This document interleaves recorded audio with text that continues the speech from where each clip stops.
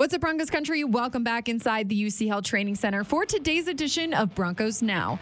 Team reporter and host Sydney Jones here. And coming up on today's episode, we'll take a look at this week's final injury report.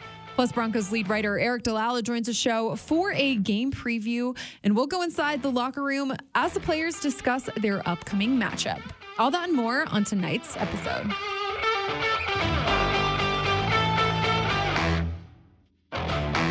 Broncos are set to face the Indianapolis Colts in primetime at Empower Field at Mile High tomorrow. With the game being now just 24 hours away, there were no media press conferences today, and the team held a short practice as they continue to gear up for this matchup.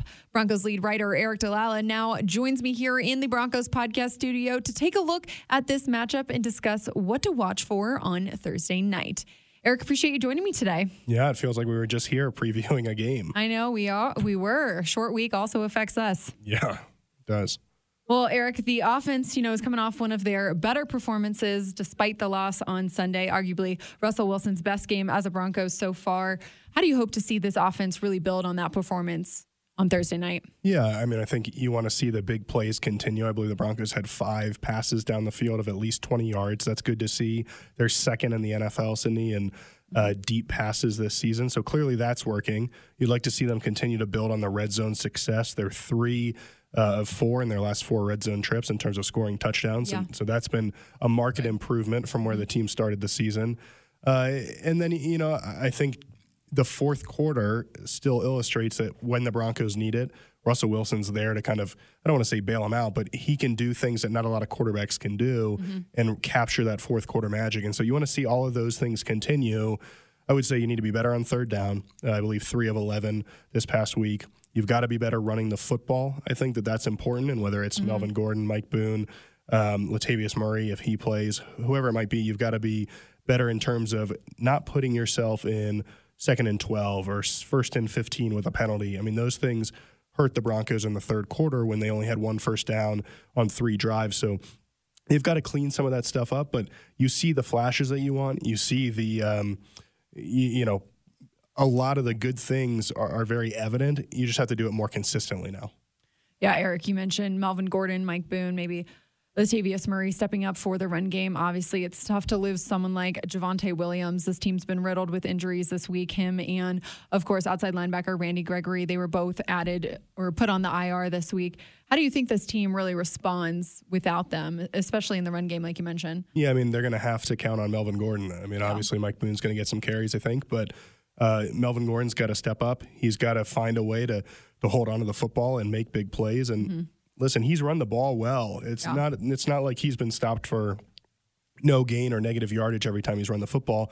Even on the play where he fumbled, I think a 7-yard gain. And so he's done some good things. He's shown his ability to be efficient in the red zone, but he just has to find a way to hold on to the football. And maybe, Sydney, it does help him that, he's talked a lot about splitting carries with Javonte and how's that going to work? Hey, do I deserve more carries? He's really done that his entire career, split carries. And so maybe now that's kind of out of his head a little bit, maybe that helps and he can just focus on, hey, I'm going to run the football and be the best Melvin Gordon I can be. Right. But the offensive line has to be better there. The tight ends, if there's a fullback in as a lead blocker, they've all got to be better in the run game. It's not just the running back who needs to improve. And then you look at the defensive side of the ball, that to me might be the biggest question mark is just how do you replace a guy like Randy Gregory who he was playing better than anybody except for Pat Surtain probably on that defensive side of the football.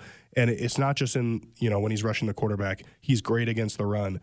He's great when he's the second guy to the ball and can try and knock the football loose. He just has that energy that you love to see a defensive player have. And so it's going to be a big test for Baron Browning, for Nick Bonito. Jonathan Cooper, I assume at some point will come back and be healthy. I don't know if he'll be available this week, but those guys are all going to have to figure it out and step up. And Bradley Chubb too, he's got to do more. And I know he can't, you don't want him to press, but at the same time, you do want to see a little bit more production there. And Bradley Chubb was the first to say this week that he needed to step up. He did not perform at the level that he wanted to on Sunday either. Yeah, exactly. And we know what he's capable of. We just need to see it now. Yeah. Well, Eric, speaking of the defense here, we saw them really struggle to stop the run on Sunday versus the Raiders. We did hear defensive coordinator Ejiro Evero say that the biggest thing for them this week is just to not try and do too much out there. Stick to the scheme, stick to the fundamentals. We did find out earlier that Colts running back Jonathan Taylor will be out due to an ankle injury there. Do you think it might be time this week for the defense to really bounce back? Yeah, I mean, listen, 3 out of the 4 games, they've been really good. Yeah. And they've been good against the run in the past. And you look at what the 49ers did to the Rams on Monday Night Football, and you think, okay, well, that's a pretty impressive performance by the Broncos defense. So I'm not worried about them bouncing back. Obviously, you've got to be a little bit more physical, I think. You've got to do just your job. And listen, it's hard to blame a guy like Bradley Chubb. It's 3rd and 1 down near the red zone. You want to make that play to give your team a chance to win the game. You're trying to do everything you can. It just doesn't work out there. So play a little bit more within the defense, which clearly has shown that it works when you play it as designed.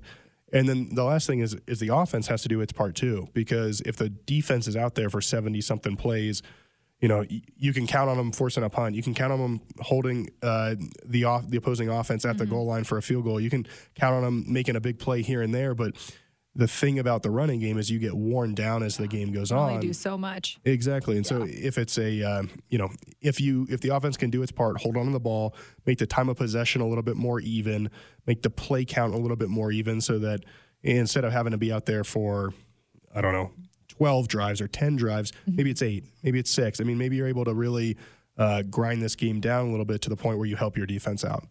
Eric, looking at this game, what do you think is really the matchup to watch for on Thursday night? Ooh, I mean, I think it's going to be about Matt Ryan. Yeah. He's had some fumble issues here to start the season. Right. 9 fumbles through 4 games, lost 3 of them. But he's dynamic enough, he's talented enough that he can pick you apart. So this Broncos secondary has to be ready. You've got to put the Colts in 3rd and long, 2nd and long, make them drop back to pass and give your pass rushers a chance. And that also, too, stops the Colts from throwing these intermediate routes, stops them from getting into a rhythm. Yeah. All the things that you don't want an offense to do. I think being physical in the run game to start will help that, and then sets up those 2nd, 3rd and longs. But if they can get to Matt Ryan a couple of times, maybe force a fumble or 2, that'll go a long way toward helping to win this game. Well, Eric, as you know, short weeks are always tough. Just such a quick turnaround.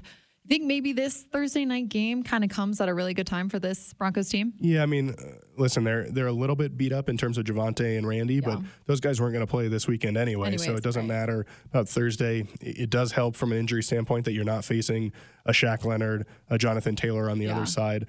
But I also think it's helpful that it comes at home. That's a big advantage, and you don't have to dwell on this loss to the Raiders that obviously – everybody really wanted to beat those guys, snap the losing streak. And so to be able to get right back to it, put your best foot forward again, I think is really helpful. And listen, if the Broncos get a win on Thursday, they then have an extended period of time to rest before a big game in LA. So this could be a springboard for what's to come, but you got to go out there and you got to do it. Right, last but not least, Eric, got a game prediction? How are you feeling? Yeah, I think that Thursday night games are always a little bit weird. So you never know quite what's going to happen, but I'll go Broncos 24, Colts 16, and I think the Broncos, knock on wood for the first time in a few weeks here, we won't be sweating it out. I do think that the Broncos should have a good hold on this game. All right, I like it. Eric, appreciate your time and your insight. I will see you out in Power Field at Mile High tomorrow. You got it, Sydney. Now let's take a look at this week's final injury report. Some good news today. Russell Wilson was not given a game status, so he is good to go for tomorrow's game. However, outside linebacker Jonathan Cooper, safety PJ Locke, guard and center Quinn Miners, and outside linebacker Aaron Patrick have been ruled out. And wide receiver Tyree Cleveland, cornerback Darius Phillips, and offensive lineman Billy Turner were all listed as questionable. And to wrap up today's show, we were in the locker room earlier this week and heard from several players. They spoke on preparing for the Colts on this short week and how they look to bounce back following Sunday's loss. Take a listen. There's no time to panic at all, I feel like. I mean, we just got to make sure that we locked in. We to 500 right now and got to make sure we get to 3-2. And one thing about this league, you just got to stack wins each and every week. And I feel like we did a good job with those, week 2, week 3. And we kind of dropped the ball in week 4, so we just got to get back on track to stacking those wins. Yeah, good thing is early. obviously it's a quick turnaround, so our mind, our energy got to shift towards Indianapolis in a quick turnaround. So we got to just prepare the right way and focus on, the next game ahead. I mean, you got to be a pro. Whatever you have to feel like you need to do better on, you got to do it.